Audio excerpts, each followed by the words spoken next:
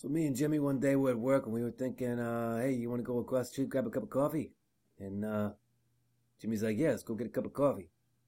I don't even drink coffee, but I thought it'd be good to go across the street, get like an energy drink or something like that, like a Monster, like a sugar-free guy or something like that, enough caffeine to tiptoe a cow on a Tuesday. We go across the street. Korean guy says he's not taking any cards. I don't have any cash, So I say, okay, here's my card, it's about a $3.50 purchase, but all right, we'll run it through anyway, And Rome wasn't built in a day. So I give him the card, he swipes the card, he said, no good. We do this about 3 times back and forth, and Jimmy's like, you know why they're doing that, right? They're trying to charge you the interest charge. They want you to have cash, but he's not going to take your cash. So you got to run the card, and they want to charge you the interest on the card. Either way, the whole thing stinks. Afterwards, I was thinking to myself, how funny would it be if that guy the entire time was doing that elaborate spiel just so he could fuck me on that 25 cents? You know what I'm saying? Anyhow, then I found out that I had a gout. Can I talk to Nick, please? Oh, right. Yeah, here he is. Hey, are we going to do this, or are we ready to... Okay.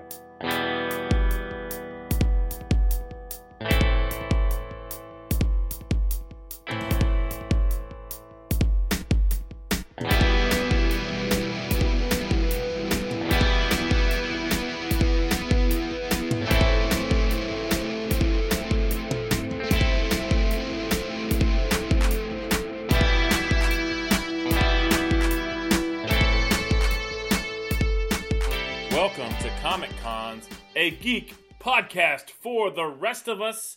My name is Jonathan McBride. I'm a comedian in the New York cities.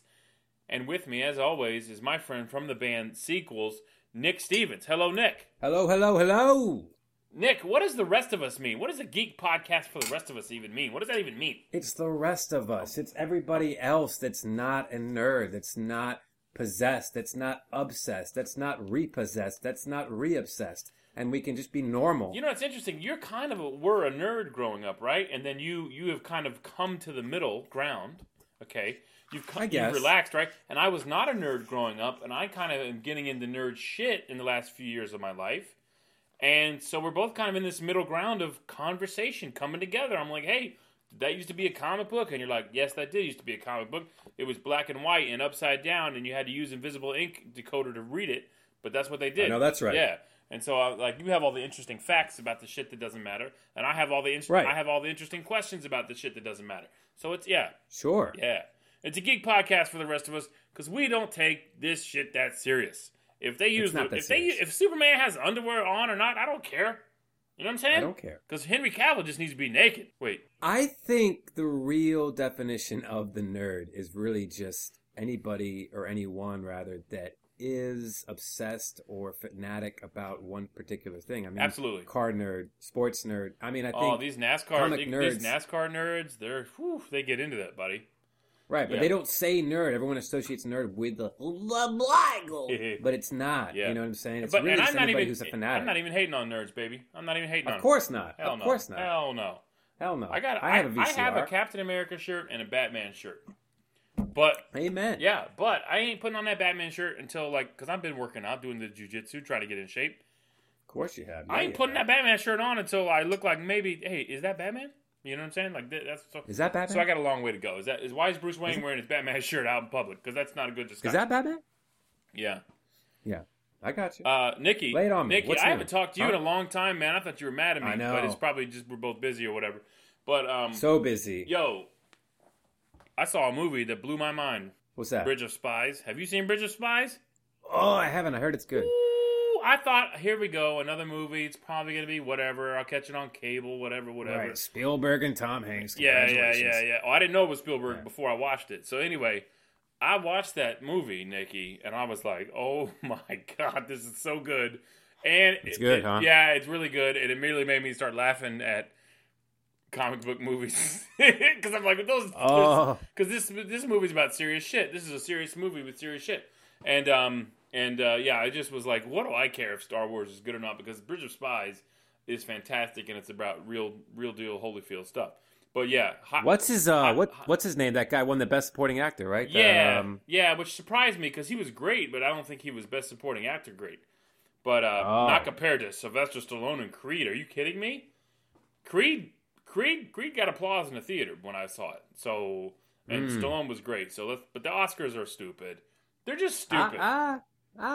Anyway, highly recommend Bridge of Spies. Nick is pro Oscars. You know what? I'm not pro Oscars necessarily, but I am just happy that my man, Mr. Leonardo DiCaprio, finally got a goddamn overdue Oscar. You're pretty intense. The man doesn't make a bad movie, and he's been snubbed like 5 times in a row. So did you see The Revenuer? Oh my God, I saw The Revenuer, and it was fantastic. Was it really? It was dark. It was beautiful. He wrestled a bear. Oh my God! bear. Let me ask you a question. There. Oh my God! When you say great. dark, people celebrate dark too much sometimes. Like, I saw Creed.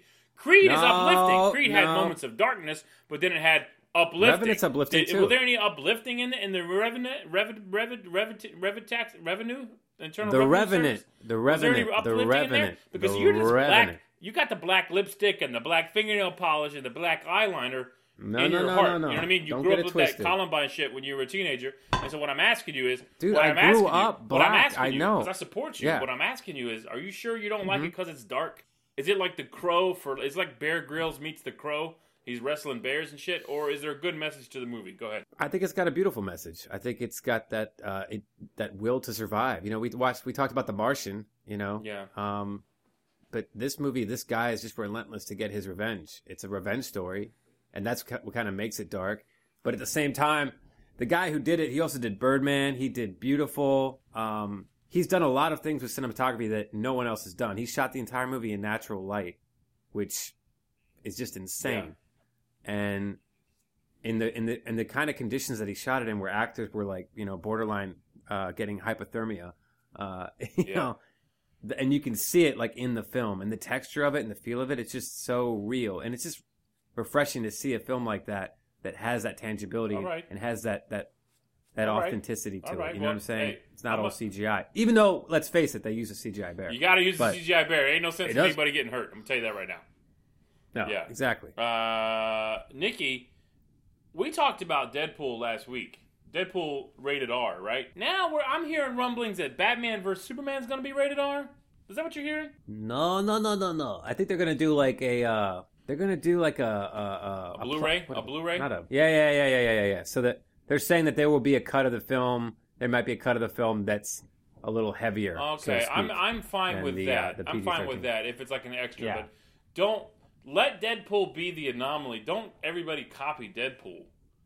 I don't need Batman breaking the fourth wall and stuff like that. See, I think it's great, man, because I think they're seeing that it worked, and they want to. And if it means that we're gonna get more rated R.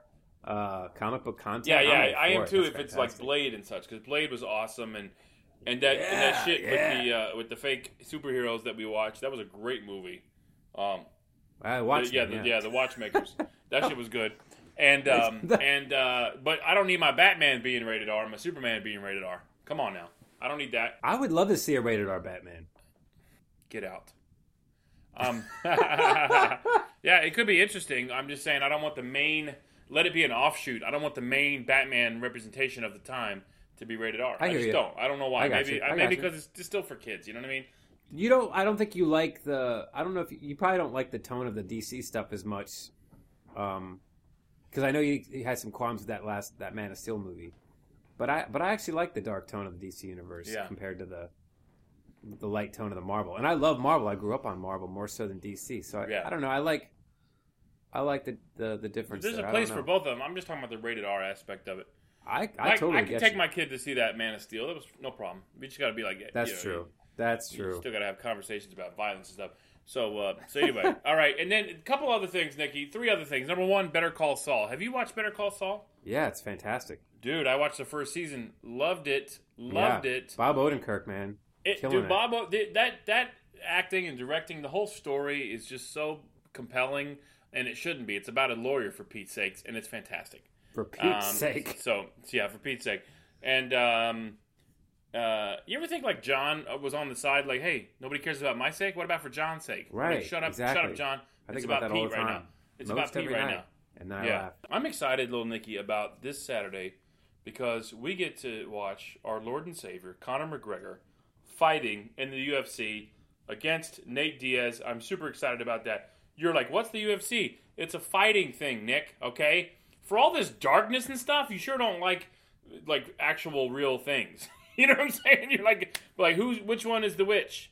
And which one is the wardrobe? And I'm like, no, there's no witch and wardrobe in this, okay? There's no lion that talks, that comes back to life. Oh. Okay? There's no house that's going to land on a witch, all right? Hagrid is not in this shit. It would be cool if it was Batman versus Green Arrow, Mm-hmm. Like in a ring, Mm-hmm. And we'd have to watch if they were real, that would be cool. Yeah. I would watch that, but that other stuff just bores me. It just doesn't attract me. Yeah, I think. Well, number one, it has the ability to bore me too. But when all sports kind of bore me.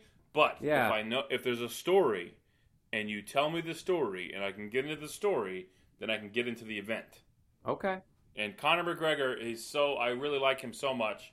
Again, he's my Lord and Savior right now. My Lord and Savior switches. Sometimes it's Hugh Jackman. Sometimes it's Dwayne "The Rock" Johnson. But currently my Lord and Savior has been Conor McGregor. But it's like Doctor Who. Sometimes Doctor Who is my Lord and Savior. But anyway, I'm excited about that this weekend. But another thing that's exciting for you in your world with your band, Little Nicky and the Sequels, you guys played a gig. Tell me about the gig. We played a gig a few nights ago locally here in Fredericksburg at a little place called the Bourbon Room. The Suburban Room. The Bourbon Room. We were loud. The Chevy Suburban Room. I love it. Super loud. Played with The Offering and a few other bands. The Offering is actually one of the bands that we're playing with tomorrow. By the time this airs, it will have already passed, but our show in D.C. at the Velvet Lounge, so that's going to be exciting. So yeah, man, great turnout. There was about 50, 60 people there. Mm-hmm. So it was, good little turnout for a little dive bar show. So there they go. Off they go. The dogs are barking. But yeah, man, it's good. We're gonna get back into the studio after this gig. So hopefully finish this. Oh yeah, because you've been cutting LPs ever since I knew you. Yeah. Ever since I knew you've been cutting LP. It's been a long process, yeah. From what you tell me, the rest of the sequels just aren't as motivated as you. You told me you're kind of the John Lennon and Paul McCartney and George Harrison of the group. The rest of the group, said the rest of the group was like, they're all like Ringo. I never said that. If anything, I said I was the leather coat and they were the polyester. It's more like your attitude, though, has kind of been like, you've never come out and said that, but I'm like, just in conversations with you, I'm like, this guy thinks he's Paul McCartney and John Lennon wrapped into one. That's what you think. Honest opinion, you go to Goodwill, you get a pair of pants. You have to wonder, where were those pants before? It's kind of like that. That's how our band is. You're blowing my mind right now. I know. That's what I do. Right now. I blow minds for days. And homeless people for drugs. All right, so Nicky, this bi-weekly podcast, whatever it is, this bye week, we watched a movie called Sin City. Sin fucking City. 2005. 2005, based on your recommendation. 2005, a Miramax film. Yeah. Nicky, is Miramax done? Is it gone? No, it's still there. Oh, is it? I think so. I don't know. Should have researched that before you decided to answer that question. I said I think so. Hey, You know what, though? What? Did you see A Dame to Kill For before you saw this one? Because you hadn't seen this before, right? No. Trust me. I had not seen this before, and I damn sure wasn't going to watch part 2 of some shit I didn't care about. Oh, my God. So tell us how you really feel. Why don't you start this one off? I'll go sit in the corner. That was my mindset before I watched the movie, so there's no reason for me... Because in my head, I was like, Sin City looked like some black lipstick bullshit, some Columbine kids, long trench coats. Goth kids. Yeah, but no, I don't hate the goth kids. I'm just like, I'm not into everything that they're into. You know what I'm saying? So I'm like, this is some goth kid. What makes you think they're? Movie. Oh my God! Just because the cover of the film. I'm not saying I was right. I'm saying that's how it felt. Black and white. All right, listen. You're black and white. This movie is based on a comic book by Mr. Frank Miller.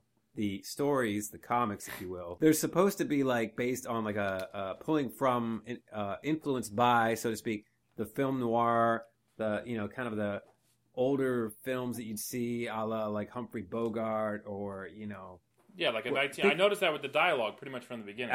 Absolutely, and like even some of the older Batman stories, even The Dark Knight, that famous run trade that he did in the '80s, had a lot of some of that similar kind of dialogue with the internal monologue.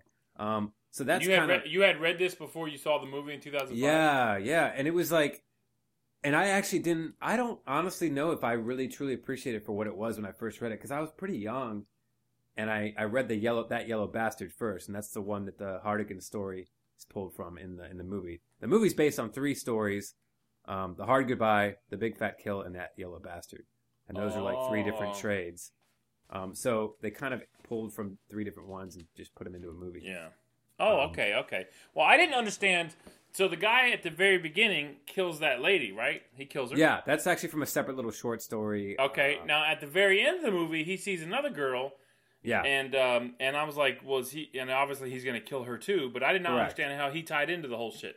He was just sort of like a bookend. Like, oh, here's that character again, because he's from a short story, like The Customer, something about the customer. I can't remember what it's called. It was a short little bookend story, because Frank Miller would do longer story arcs, but then he'd release little short snippets, like little vignettes that he would have like in his trade, so to speak. Mm-hmm. And it was really popular, and I didn't really get it right away. I was like, it's black and white, it's kind of cool looking, but it wasn't until after I belatedly read The Dark Knight that I was like, I got to go back and read the Frank Miller shit. And he's just got his own mind, man. He's got his own viewpoint on this thing, and his stuff is just different from anything else you'll read. And the movie is likewise the same. I mean, When I wrote down I took notes as I watched it, and I just wrote the word style. And I asked myself, do I like this style? And I like it. I don't want all my movies to be in this style. Of course not. But I like it. I liked it. It was a good change up. And so I didn't hate it. That's for sure. We go from that to like the Bruce Willis thing where he saves the 11-year-old girl. And I'm going to tell you right now, Lil Nicky, if they would have let that little girl be hurt, right, and which I thought they might, which is a testament to the storytelling, and also that Quentin Tarantino has his aura around this movie. So I was like, if they let this little girl be hurt... He directed a scene, but we'll talk about that later. Yeah. If they let this little girl be hurt, I'm going to rip my computer out of the wall, throw it down the stairs, and then come find you and beat the shit out of you, Lil Nicky. Not physically, but metaphorically with my words. Like, how dare you let me watch this where these little kids are getting hurt? And then I would cry, and then you would hug me, and then take me out for carbs. But so I'm glad that didn't happen. And then I love the phrase, "An old man dies, a little girl lives." Fair trade. I thought that was really cool. Yeah. So that was awesome. The style, man. Go for it, please. Brothers for what? Carla Gugino is one of the most beautiful women who has ever lived. And I thought that before I saw this movie. And then I thought, wait a second, Carla Gugino is showing herself to everybody. And she's for me. And she's for me only. And I don't know if I appreciate this. You didn't like that, okay. I don't know if I want the mom from Spy Kids showing her goods, but I sure did. I didn't hate it. I loved it. I gotta be honest with you. Yeah. But Carla Gugino. And then I started getting freaked out a little bit when I saw Frodo Charlie Brown at the farm. Yeah. Frodo Charlie Brown is evil. That dude is evil. Yeah. With the glasses and the stuff, and man, that scared me, dude. That scared me. And then Carla Gugino ended up at the place with the heads on the wall. Yeah. That freaked me out. That freaked me out, Lil Nicky. That freaked me out. And then her hand was missing, and I was like, "What did you do?" I'm gonna kill Frodo Charlie Brown.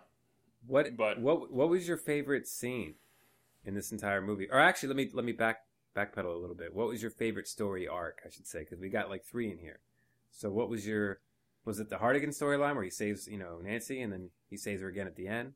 Or was it Dwight? That. Which one's Dwight?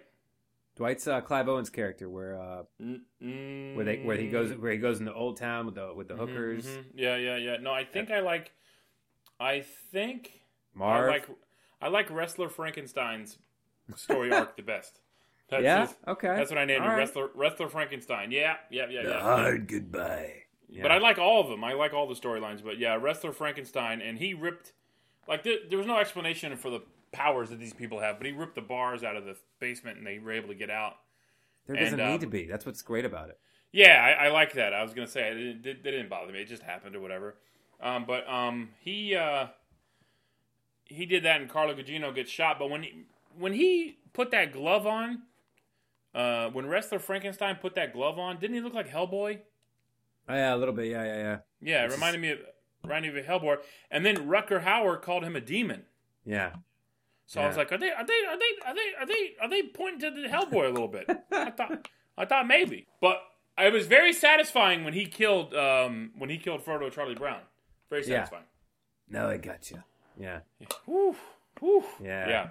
I think what a lot of people can relate to in a lot of this movie is just the sheer pop of it, like the sheer like entertainment of it. Like it doesn't slow down at any point. The entire movie, even though it's black and white, the way they use the sets and the way they have the design and how certain colors they let certain colors pop out. Yeah, the certain colors pop out. That was cool. Nobody had done a movie like this. Nobody had done anything like this before at that time. I think you have to remember that. Like 2005, this was before Watchmen.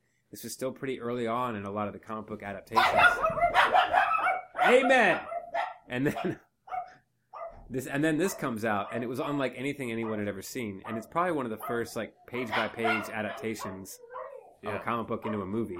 So I think that's one of the reasons why a lot of people in the nerd fan base community like it. But I think it's also why a lot of people just across the spectrum liked it as well, because it just leaps out at you. Yeah, it was different and it kept moving. That's what I liked about it. It kept moving. So we're just gonna let them bark, or do you have control of your own household, or what's that working? How's that working? Oh, I'm sorry. Are you not a man? I have living dogs. I'm gonna tell you something right now. Okay? In the 1950s, a man had control of his house. A man had control of his house. Okay, I'm sorry. Ward Cleaver I don't live is not in this weird patriarchal, sexist kind of. Yeah, you don't live in the matriarchal one either. Let's not act like you don't even live in a human. You don't live in a human-archal world. Okay, you live in this world where dogs run your life, and you walk around behind your dog with the Ziploc bag, Where's the compassion? scooping up his shit. I'll just take you scooping up his shit, and I'll just run over the scooping up his shit. I don't you scooping up his shit. You scooping up his shit. You scooping up his shit. You scooping up his shit. That's fantastic. You scooping up his shit. I'll put this in a hole and I'll keep you digging scooping it, up his and shit. I'll just keep covering myself. You in scooping dirt, up his shit. And then who cares? Put it on the epitaph. You scooping up his shit. Just put it on the epitaph. You scooping up his shit. Anyway. So Clive Owen's story arc. At first I was like, why are they doing all these story arcs, right? And then by the end you remember, oh yes, everybody's influenced by Quentin Tarantino. Who's Quentin? I just said Quentin. I just said Quentin with an R. I don't know where I got that from. Everybody's influenced by Quentin Tarantino, so I'm like, oh, here they go. They're going to tie it up again. So I was like, okay, that makes sense. Clive Owen's storyline, I think that one's my favorite one, buddy, because it was the most. It had my favorite actors in it of the movie. Okay. Jackie Boy, a.k.a. Marlon Brando, Eddie Vedder. That dude was compelling, wasn't he? Yeah, no, Benicio del Toro was great in that. Benicio del Toro, didn't he look like Marlon Brando with his? It was a prosthetic nose. Yeah. He did this was done on purpose, I imagine. That he looked like Marlon Brando. That was his idea. His idea was to do the nose so he would look more like the character in the comic. Wow. It wasn't even so. Like he read the comics while he was reading over the script. He's like, you know what? Let's do that to make the nose. You know. I appreciate his abilities. Yeah, Marlon Brando, Eddie Vedder. That's what I call him. Committed. Yeah, and that was a good scene where he was mean to the girl from 8 Mile, and then Clive Owen like flushed his head down the toilet. He should have killed him right then, though. I don't know why he didn't. But I guess it's easy for me to say this fictional character should kill this another fictional character. But in the story, like you can't just go around killing people, man. I think it's interesting that you bring up Tarantino too, because he's really good friends with Robert Rodriguez, who directed the movie, right? And he directed. I want to say he directed that scene where. Clive Owen, Dwight is talking to Jackie Boy even after Jackie Boy's dead, and he's like talking to that was interesting, wasn't it? I think that scene, which some of the weird colors are seeping into the windows in the car, but it's still black and white. It's really quiet and eerie. That's actually my favorite scene, and I think Tarantino directed that scene, if I'm not mistaken. But I don't know, man. A lot should be given back to Frank Miller too, because he got director credits on this. And he storyboarded the whole thing with Robert Rodriguez together, so they really did a joint effort on that. Yeah, and that storytelling, tight package, man, tight package. No, it's super tight. The acting was great in this movie too. Rosario Dawson was fantastic. Everybody's fantastic. Even Jessica Alba's not annoying. It's great. Yeah, is she annoying? Do you find her annoying and other stuff? I don't know. I just feel like she's not exactly... I don't look at her and go like, wow, Oscar-worthy performance, Here's what you do, right? Because a lot of people, they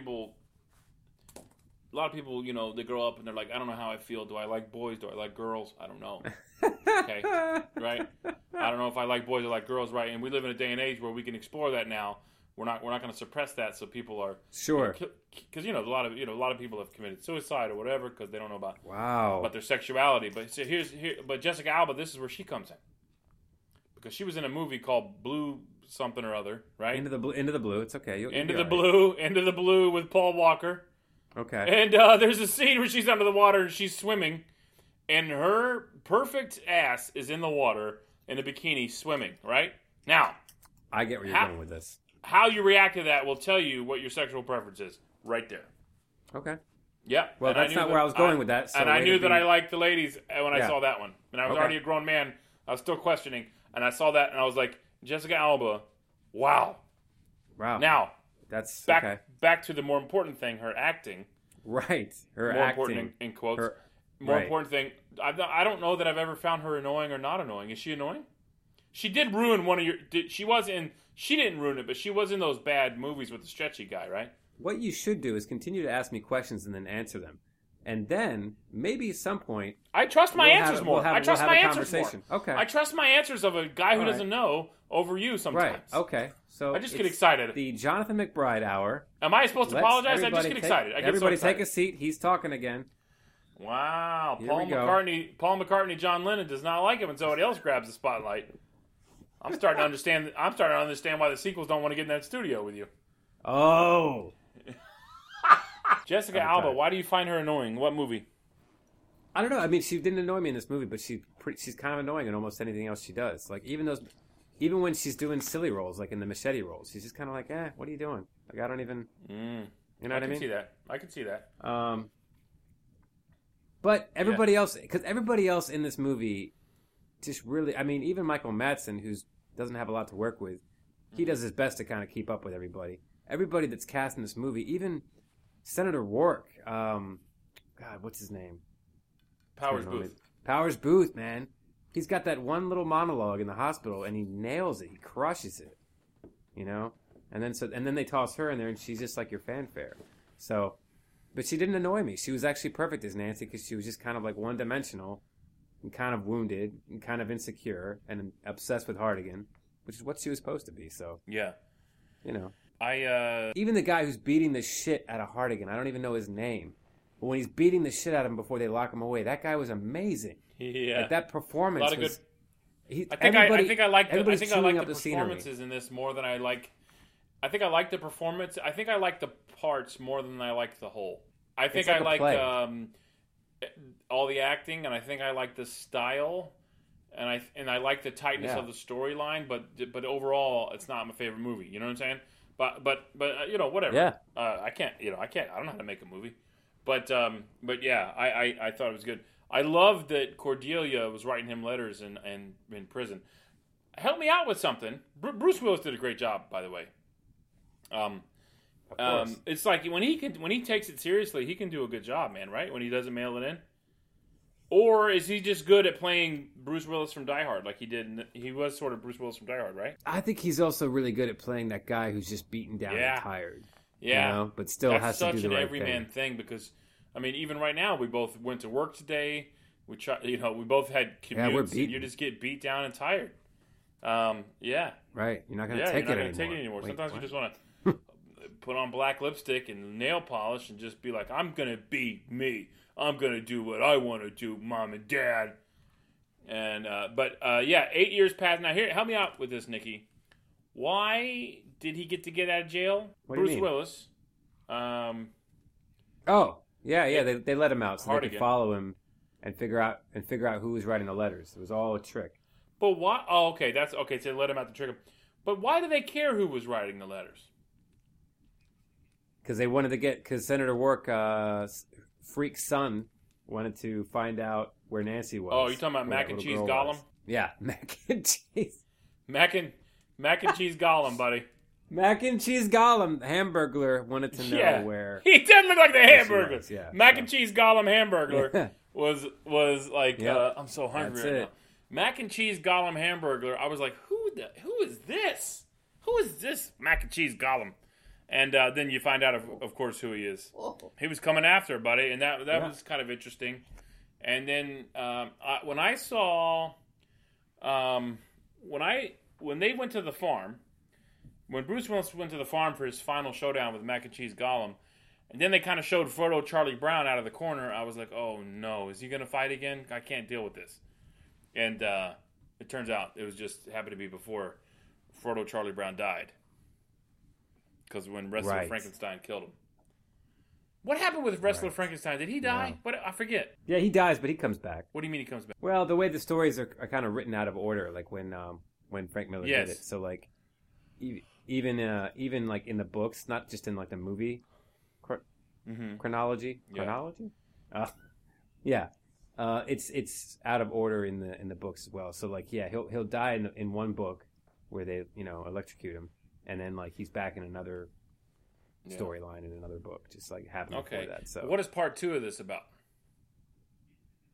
It's just another story. It's based more on A Dame to Kill For, which is explains how Dwight has a different face, because I don't know if you picked up on that. Brittany Murphy's like, even before he came back with that new face of yours, he's played by Josh Brolin in the sequel, and it takes place before this one, and he teams up with Marv. Wow, it's pretty good, man. I like it. Yeah, you like it? It's pretty good. Yeah, I don't think a lot of people liked it because it was. My theory is that it was just too late. Like this movie came out in 2005. The sequel came out 2014, maybe early 2015 or something like that. So if it had come out a little closer to the first one, I think it would have done much better. Well, yeah, it could have done much better. But how do you feel about it? Do you like it though? Yeah, I like it a lot, man. Because I mean, it is what it is. It's a Robert Rodriguez, Frank Miller adaptation of those comics, and those comics are what they are, And I think with so many other adaptations that had surfaced or come out since then, especially with even like television being what it is now with The Walking Dead and everything like that, people just weren't as impressed by that format and they wanted something else. I think that had it come out like a year or two afterwards, it still would have been really, really successful. Because the first one did really well. And those books, they all like started selling again like crazy after that movie. Yeah, I could see that happening. I could see that. For some reason, I'm not as compelled to get into this as I would. Because like right now, if I had access to The Watchmen, I would read the shit out of it. For sure. I think The Watchmen maybe was more philosophical on a global scale. Which I think that's what draws me into it. Versus this. This just seems like a nihilistic view of the world, right? Is that? Well, it's just sheer pulp entertainment. That's entertaining when people get their hands taken off and stuff. I mean, it's just entertainment. Yeah, that's all it is. It's not. There's not supposed to be any deep message under like the Frank Miller Sin City storylines. There's just like, this is a horrible place where these people live and they make the best of their circumstances. It's almost like a Western set in that weird kind of film noirish gangster time land, where there's gangs and territories and there's machine guns, but people are driving like Studebakers, and it's weird. This does have a Western feel. What's interesting? The 11-year-old girl ends up being saved twice in this. But we got to point out that not everybody is. Like, a lot of bad things happen to real people, real children. And as much as I didn't want to hear about it in the movie, that doesn't mean the shit doesn't exist. And it's interesting because this week, just in a separate issue, I came across something that Kevin Smith talks about, the Wayne Foundation. He's got have you ever heard him talk about the Wayne Foundation? And it's just a completely separate thing. I came across that this week, and then I saw this movie, and it just kind of tied it together for me. That a lot of bad things are happening to children around the world, for sure, for real. And so a movie like this, if I'm honest with myself, I don't want to hear about it. But why don't I want to hear about it? Because it scares me. But you know what? It scares me in my comfortable ass house, but it's actually happening to somebody. And so that's what art can do. It can point out things sometimes and make us uncomfortable. And there's a quote. Have you ever heard the quote? Art should comfort. It should. it should write quotes down before it starts a podcast. Yeah. Yeah. Art I mean, should I'm already bored, but yeah, I know what you're saying. comfortable and comfort the disturbed. And I thought that's powerful. And so, something like the Wayne Foundation, I think I'm going to try to support that. If we ever make any money on this podcast, we're going to throw it to it, buddy. We're going to throw it to it. Because Real Peoples is going through real shit, and I don't like it. And evil can do things when good men do nothing. That's paraphrased. It makes you wonder who the hell we are, you know? What? It makes you wonder who the hell we are, you know? Who the hell do we think we are? Just sitting around a couple of guys talking about comic book movies when there's real shit out in the world that, you know, matters. Yeah, we're having fun, though. And there's people going through real shit. Maybe they're listening to this and they're like, hey, you guys make me laugh, or you guys make me sick. Either way, we got it. We're pulling emotions out of people. Let me ask you this question. Your band, the band, Little Nicky Stevens in the sequels. Your music is strictly for entertainment, or does it have a deeper message, or both? It's fun, man. It's fun, and it's You just said, when you said it's fun, man, I pictured Joe Friday in the old TV show Dragnet, where I walk into a house and I'm in my gray suit with my black tie, and I'm like, just the facts, sir. And you're like, it's fun, man, because you just took heroin. You're like, it's fun, man. That's the way. That's the voice that you just did. That's what flashed in my head, buddy. Were you doing a character there? No, I was not doing a character. All right, go back to what you're saying. If it's anything but fun, then there's no point in doing it. You know, the second it starts turning into like work, like an actual job that I clock into, that's when it's not fun anymore, and then it's like. I disagree with that. Well, that's fine if you disagree with it. Again, I'm just telling you how I feel, how it feels for me, and why I do it. And it's the same with even with the podcast and stuff like that. Like for me, there has to be that fun. If it's not fun anymore, then there's no point in doing it. You know. Well, you look at the. Is this our last episode? What's that? Is this our last episode of the podcast? Why would you say that? Because you just said it's not fun anymore. I said if it's not fun anymore, then there's no point in doing it. Here's why I disagree with that, Little Nicky. Because the band sequels, right? You go to your fucking boring ass job every day, even though you don't want to, and that feels like work all the fucking time. Yeah. But it's going to take a lot of work to get your LP done. But let's see, and then also it's a lot of work to lug all the fucking equipment. I'm just going to stop you there because I know where you're going. The reason why I do what I do is so that I can do these other things, because that's what I enjoy doing. If for whatever reason, and I've quit other bands before because it was like this, where they wanted it to be more this, and this, and the second it stopped becoming fun, I left and I started my own thing, and I'll always be able to play music and do stuff, and I hope that I can continue to podcast until I'm old and gray and falling down. Because it's fun. Because it's fun for me. You're kind of already gray though. Exactly. I've been around you in person. So that being said, with all that stuff, you know, if the second any of that stops becoming fun, I'm not going to do it because it's not. Life is too short. You want to be able to enjoy the things you do, and yeah. But let me ask you this question. Let me play devil's advocate because the podcast, of course, yeah. But the band, the band. If you guys could make a living doing the band, you wouldn't want to do it. I think you're misunderstanding what I'm saying. I understand. No, I get what you're saying on a day-to-day basis. The band requires work. If your wildest dreams came true and they said, "Hey, sequels," right? Some guy in a suit and a ponytail who just snorted coke with diamonds in a suitcase. He's like, "Hey, I got you." Yeah. He goes, "Hey, sequels, you don't have to work your day jobs anymore. Just be a full-time band." Would you want that? Of course. Okay, now in that scenario, is it scenario? Oh, it's Sicario. And that Sicario, you are going to have days where the shit feels like work. Absolutely. When you're cranking out an album and that's not what I said. I said when it's not fun anymore. It's work for me to drive up the road, put gas in the car, and know that I'm probably not going to get paid for a show because it's fun doing it. If at any point, and I've left bands because of that same thing. If at any point it stopped becoming fun, then all that shit that is work wouldn't be worth it, and I wouldn't do it anymore. And that's why I've left other bands. Because all that shit, even though it's work and a pain in the ass, you do that because what you're doing is fun. And the job. Yeah, and also that stuff can be fun too. Right.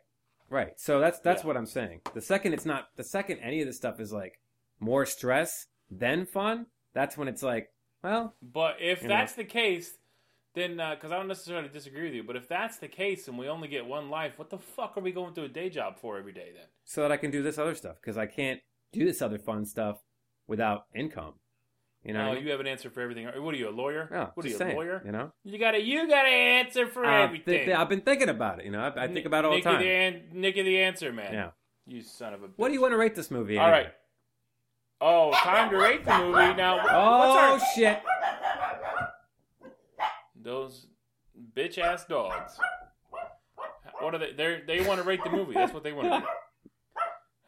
What are they bitching about? What'd you do? I don't know. My wife's home and she's making stuff in the kitchen. You didn't tie your wife up, right? Mm-mm. They're not barking. My wife tied me up to call the police. No. Oh, then that's she's bringing the hot candle over here right now. Nothing wrong with that. The hot candle? What? The melting candle, maybe? Jesus Christ, Nick. All right. Yeah. Here's the question. Oh, right. So we rate the movies. We have our rating system. All the ratings are good. We have movie theater good. We have let me start over. We have positivity. We have Nicky, you breathe, buddy, breathe. We have take your time. Call out of work good. We have movie theater good. We have catch it on a cable good, which pretty much is synonymous with, say, catching it on Netflix or whatever. Yeah. Then we have sick with the flu good, and then we have last but not least, of course, solitary confinement good. So solitary confinement good. Yes, I like that. I like our rating system because everything is good. It's all good. Just positive, shades of positive good. Pete's over here. Positive Pete. What do you rate it? Let me hear it. Sick with the flu good. Wow. Yeah. I don't ever need to watch this with movie. With the flu good. Oh, man. Yeah. Okay. A little dark for my taste. I'm not saying it's bad. It's definitely not a bad movie. Again, all of our ratings are good. Right. They're all good. Right. But I'm telling you, I'm not watching this if I'm not waiting for it. I'm not watching it on cable. Nothing draws me in. You know what I'm saying? Nothing compels me to watch it. So, sick with the flu good. Definitely. Yeah. What is your rating, little Nicholas? Well, I was torn. I mean, I'm going to say movie theater good. And that's because if it came out in theaters, again, if they re-released it, I would go out there to see it in a heartbeat on the big screen. I really enjoyed it on the big screen. I saw it like 3 times on the big screen. And I saw the sequel at least once on the big screen and really liked it. But that being said, I say that, but I don't know if I would rush out the day it came out in theaters, And I know, but I do know that if I catch it on cable, or if it came on, it came on Netflix recently. I just rewatched it for the podcast, but I actually had watched it just immediately when it got dropped on Netflix, and then so this was actually my second time again watching it recently. I don't know, man. I guess somewhere in between those two ratings. Long story short, a movie theater catch on cable hybrid good, if that makes any sense. All right, so we're gonna go with movie theater good on you. Okay. That's where we're gonna go. And you said sick with the flu good. It's going into the vault. It's going to the vault. That doesn't All exist. right. Yeah. All right. So that's our rating. You can always email us at comicconspodcast@gmail.com. Give us your rating for any of the movies that we reviewed, and especially Sin City, since that's the one we're just talking about. Now it's time for Casting Call. Casting Call is the part of the show where we recast our movies to make them more fun, less fun, better, worse, whatever. We're just changing up a little bit. Little Nicky, let's start with Hardigan, played by Bruce Willis. Who do you have, sir? I had Clint Eastwood. I like that, buddy. Yeah. Obviously, a little younger, but yeah. Wow, Clint Eastwood. I really like that choice. Yeah, man. I could just hear him doing that inner monologuing and loving it. Yeah. Wow, I love it. I love the inner monologue with the gritty voice. Yeah, you know who I have, little Nicky? Humphrey Bogart. You mother! Wow. Humphrey Bogart, huh? I always forget we can go back in time like that. That's a time and space, buddy. Time and space. Yeah. Well, I imagine you were going back in time too with Clint Eastwood, since he's about 117 years old right now. You're probably going with with the good and the bad and the ugly Clint Eastwood, huh? Oh man, Maybe? yeah. Yeah. Or All right. like Line of Fire, you know. Yeah, Line of Fire. Next character, Marv, played by Mickey Rourke. Yeah. I had Arnold Schwarzenegger. I Just a little bit different. Got a weird voice. when I want Arnold to do something where he's not the good guy. Not the good guy, he's not the atypical good guy, Yeah. because he does the good guy, who's the best, or he does the funny role where he makes fun of himself. I want him to do a serious in between thing where he's like sincere. when Okay. what era Schwarzenegger? Just for shits and gigs. It gotta be 2000s Schwarzenegger. Like, Okay. So you want like an older, post- grizzled one, but not like the Yeah, okay. not 90s one. Yeah, Not yeah, 90s yeah. one. Okay. That's a little too young. Okay. A little too All young. right. I gotta go 2000s. When he was the governor. Who do you have for Marv? I had played by Mickey Rourke. I had Ronnie Perlman, Mr. Ron Perlman. Yeah, got the same kind Which of... is funny because you mentioned the Hellboy thing earlier, and I was like, this motherfucker. Yeah. Yeah, he could play a wrestler Frankenstein. Right. They both have a big old head. Yeah, you know? yeah. Dwight, played by Clive Owen. You ready for this? Give it. You ready for this? Lay it on me. Jean-Claude Van Damme. What? Jean-Claude Van Damme. Okay. All right. Now. Jean-Claude Van Damme now. Now, no silliness involved. Blasphemy. I want him to play it straight. Blasphemy. That's so blasphemous. Jean-Claude Van Damme. Who do you have for Clive Owen? Dwight. I had my own personal savior, Mr. Leonardo DiCaprio himself. I'm not gonna lie to you. That's not a bad choice. That's not a Right? bad choice at all. Yeah. Yeah. Wow, Leo DiCaprio. I like it. I like it a lot. Lucille, played by Carla Gugino, one of the most beautiful women who's ever lived. I'm gonna go back with an old friend of J Max, an old staple to the J Max. Let's go with Janine Garofalo, buddy. Oh man. Okay. Interesting. Yeah, Janine Probably Garofalo. wouldn't be a fan of that nude scene, but yeah, no, I like the casting. Yeah, I kind of would though, because I like the real women's, buddy. I like how a real woman looks. I do. I like how a real woman looks. Yeah. I didn't recast her, so That's okay. So, all right, the man played by Josh Hartnett. I have Benedict Cumberbatch. Wow. Benedict Cumberbatch. Okay, that's a good one too, actually. Wow. Yeah, I like when an actor, like a big actor like that, comes in and gets in and gets out. Who'd you have for Nancy? Nancy, played by Jessica Alba. I think Nancy. I think you extend the years a little bit and you put a little weather on the person because, I put a little weather on the person because it is a tough town. Right, it's Sin City. Yeah. Jessica Alba. I'm changing it to Jessica Chastain. Still beautiful. Yeah, I like that. Still one of the most beautiful women I've ever seen. Just a little bit older, a little bit more weathered. She would have killed it, dude. She would have crushed it. That's what I'm saying. The chops. I had Isla Fisher. Yeah. I think she would kill it. She does primarily comedies. But age, look, she kind of has the doe-eye thing. I think she would have nailed it too. Let me see what she looks like real quick on the old She's Google. from the Wedding Crashers. Yeah. Yeah, okay. All right. I like it. I like that choice. Yeah. Senator Rourke, played by Powers Booth. Yeah. Whew. Do you have anybody for that? I had Keith David. Who? Keith David. If anybody wrote a book about your life, would anybody want to read it? He was in Platoon. Wow. He was in... Christ, he's been in so much stuff, dude. That's ridiculous how much stuff. He was in Pitch I'm looking Black. him up right now. Oh, Keith David is fantastic. Yeah. How dare I not know who I know, he's referring amazing. to. He does a lot of voice work, too. Yeah. It's great. Are you ready for this, yeah. Nikki? Burgess Meredith. You son of a bitch. Burgess Meredith. I want him to play a bad guy. No, I'm with you. That would be fantastic. Yeah. I would see that movie. Yeah. I would actually want to watch this new Sin City that we're casting. Yeah, Gail. me too, Gail. Who'd you have for Gail? me too. Rosario Dawson played her. Gail, Rosario Dawson. She is so perfect. I didn't recast her. I had Angela Bassett, but that's just because I'm obsessed with her now. You from son American of a gun. Horror. That would be so fantastic. Angela Bassett is a great choice. I loves me some Rosario Dawson. She was what great. about Marlon Brando, Eddie Vedder, a.k.a. Jackie Boy, played by Benicio del Toro? I have Johnny Depp. That's a great choice. I have Marlon Brando, actually. Wow. All right. Marlon Brando? Are you kidding me? Playing that role? Yeah. That would kick ass, Dude, that's buddy. awesome. Yeah. Damn, we could go Humphrey Bogart, Marlon Brando, Burgess Meredith.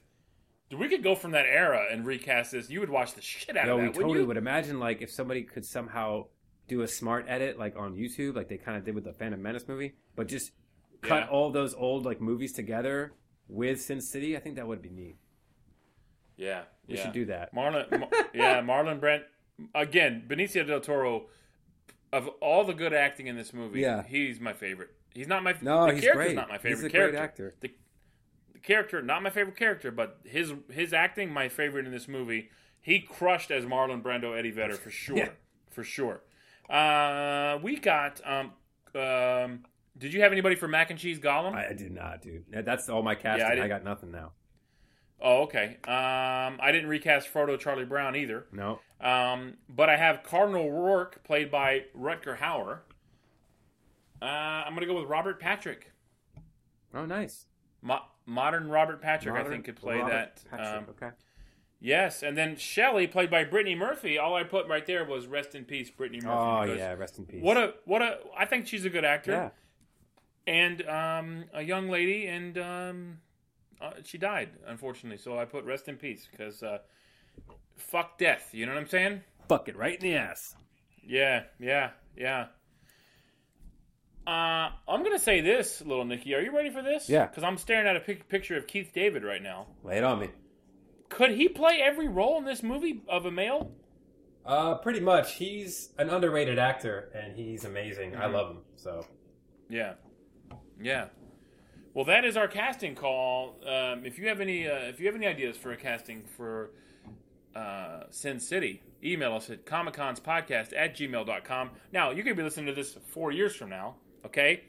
When I'm already a famous comedian and Nick is a rock star shooting up heroin with Axl Rose, right? Jesus. But you can find us and email us at any time, and we'll review it on a future podcast. So that's our casting call. Now it's time for rants and good news. And now it's time for rants and good news. Thank you, Pee-wee. Nicky, do you have a rant this week? I have a little bit of a rant. Here's my rant. All right. I hate it when my feet fall asleep. No, I'm just kidding. Do you ever get somebody that introduces themselves and then they become simultaneously obsessed with the fact that you might not remember their name? So when they see you, they say, "Do you remember my name?" No, but do you remember my name? Do you know who what's my name? What's my name? No, seriously, what's my name? Yeah. Let's face it. Yeah. We are so distracted with everything going around us that even before smartphones and Netflix had all this amazing content on it, we were still dumbfounded when we met a new person, because we as human beings on this earth, we meet somebody and we're so focused on everything else about the person. It's like, "Hi, how you doing? I'm so-and-so. Hi, I'm a pile of shit and you're a pile of buttons, or you're a pile of jewels." And it doesn't really matter, because we're just so caught up with everything else that you forget the person's name, especially when you're new on a job and you meet somebody in passing, real quick introduction. Yeah. Moving on. Yeah. So I would never put it past anybody to forget or to know or to not know my name. So why assume that I'm just going to remember that immediately and put that on like the hard drive and download it and Yeah. Not only should you not assume, you shouldn't give anybody shit about it, because they should be. Who cares? Yeah. There's real shit going on in the world, I'm sorry. And I've seen people that I know and that I like, and still I forget their name, so they shouldn't take it like I'm not rejecting you. Right. I still like you. I just meet so many people at work and in doing comedy, and also the fact that I've lived in 17 different places in my life, and I was in the military. So it's like I've met a lot of people. And I'm in my 30s now. I've met a lot of people, and so if I don't remember your name, we got to hang out on a regular basis, or we have to have had some kind of camaraderie building exercise for me to remember your name. So if I met you and we talked for an hour, and then I don't see you for 3 months, I might forget your name, but that doesn't mean I don't think you're a great person. So I agree completely with your rant. Okay. My rant is this. When I park my car, I pull into a parking space and I put it in park. Okay. All the doors unlock. All the doors unlock. Did I tell you to unlock all the doors, car? Did I say that, car? Did I pull a little Batman thing out of my bat belt? Okay? And hold it up to my mouth and go, "Doors open, unlock." No, I did not do that. I don't know where my car gets off. What if I'm being chased by bad guys and I gotta pull in real quick? Yeah, just open all the door. Why don't you open the trunk and the gas tank and the hood too, car? Why don't you do that too? I didn't tell you to unlock all the freaking locks. I will be in control of that. How dare you take the liberty of unlocking my car? You don't know what I got going on the car. You're not a smart car. There could be a little midget You're not a thief smart in car there, yet. like jumping in the back seat, like all of a sudden before you even get out, waiting for you to get back in. Yeah, I'll go ahead and call him a little person thief because I'm in 2016. But oh my God, sure. Calm down. I know we mentioned Humphrey Bogart, but let's not go back to the days. Midget. Everybody calm down. It's midget. What did you call? They're midgets, Keith David okay? earlier? Everybody just calm down. Oh my God. Calm down. Oh my God. So I did not give my car permission to unlock like that. So that's my rant. Time for good news. What's the good news, Nikki? The good news is a story I was reading about an 8-year-old girl who had been diagnosed with brain cancer. She had a Make-A-Wish Foundation grant come true. But her Make-A-Wish was actually just to pick up the city around her that she grew up in. So they arranged it with the Parks and Rec Department and the police department and the fire department to pick up the parks and streets around her city and the entire Kansas City community. And the mayor was so moved that he named the February 27th on the calendar as the Amelia Myers Take Care of the World Day. And I thought that was really sweet. Wow. Yeah, that is sweet. And to make a wish that there's no chance for her to be better, or is that? You know, I didn't get that. The story didn't mention anything about her prognosis. It just mentioned that was was her wish, and that's what came through with that. And I just thought that was really moving that she had that young philanthropist in her. You know, despite what she was given. You know, exactly. You know? So. Yeah. I can't even face the prospect of death right now, much less when you're I had no idea, no inkling, no idea. Sakes. So I just thought that was flooring. Yeah. And I hate death. I really do. I really would like to think, you know, as much as I love science and I don't believe that we should just go around believing shit that we can't prove. I really do hope there's an afterlife and that if there is a creator, that being, that she is kind and benevolent. Because the way I was raised to believe, like, pretty much everybody's going to hell. Except for like a small percentage of people. And I choose to, like, me personally, I'm not telling you what to think. Me personally, what the fuck, man? That doesn't seem like it's right. And it doesn't seem like it's cool. And I'm hoping that there's another place where this little girl can be happy. Me too. Because either way, it's fucked up. But at least in the scenario where there's an afterlife of happiness, I hope that, you know, that she's there. I hope everybody's there, dude. Everybody. Even the rest of the sequels. Oh my God! Take that out. Those. Nikki, my good news: astronaut Scott Kelly returned to Earth safely after a year in space.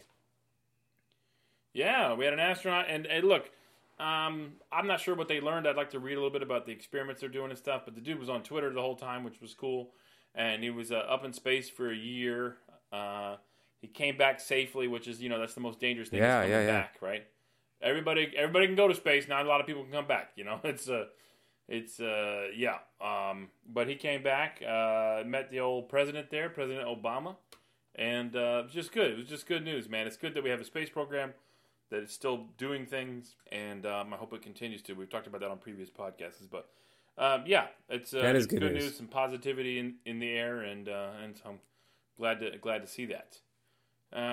What else is going on, little Nikki? Do you want to talk about anything else before we wrap up? No, I'm good, man.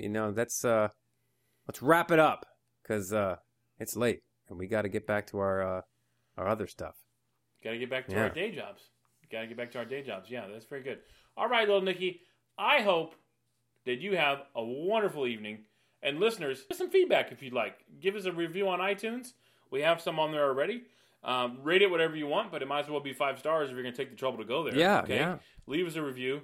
Yeah, leave us a review on iTunes. You can reach us. Boop. You can reach us. Give us a reach around. You can give us both a reach. ComicConsPodcast@gmail.com. We're still working on our Facebook page. We're going to get to that. And eventually a website one day. Oh, no, we do have a website. Well, am I crazy? Yeah. We do have a website. It's ComicCons.leeanddan.net. Yep. I'm sorry, ComicCons.leeanddan.net. You can just Google Comic Cons and we'll come up. It'll be fun. We'd love to interact with you. Thank you so much for listening. We really appreciate it. Little Nicky. If there's anything we said, anything at all, that was offensive or mildly disturbing, or even if it just kind of tickled you in another region in the wrong way, remember, it's just fiction. It's just fiction. Hugs and kisses. Whoa! Cat party!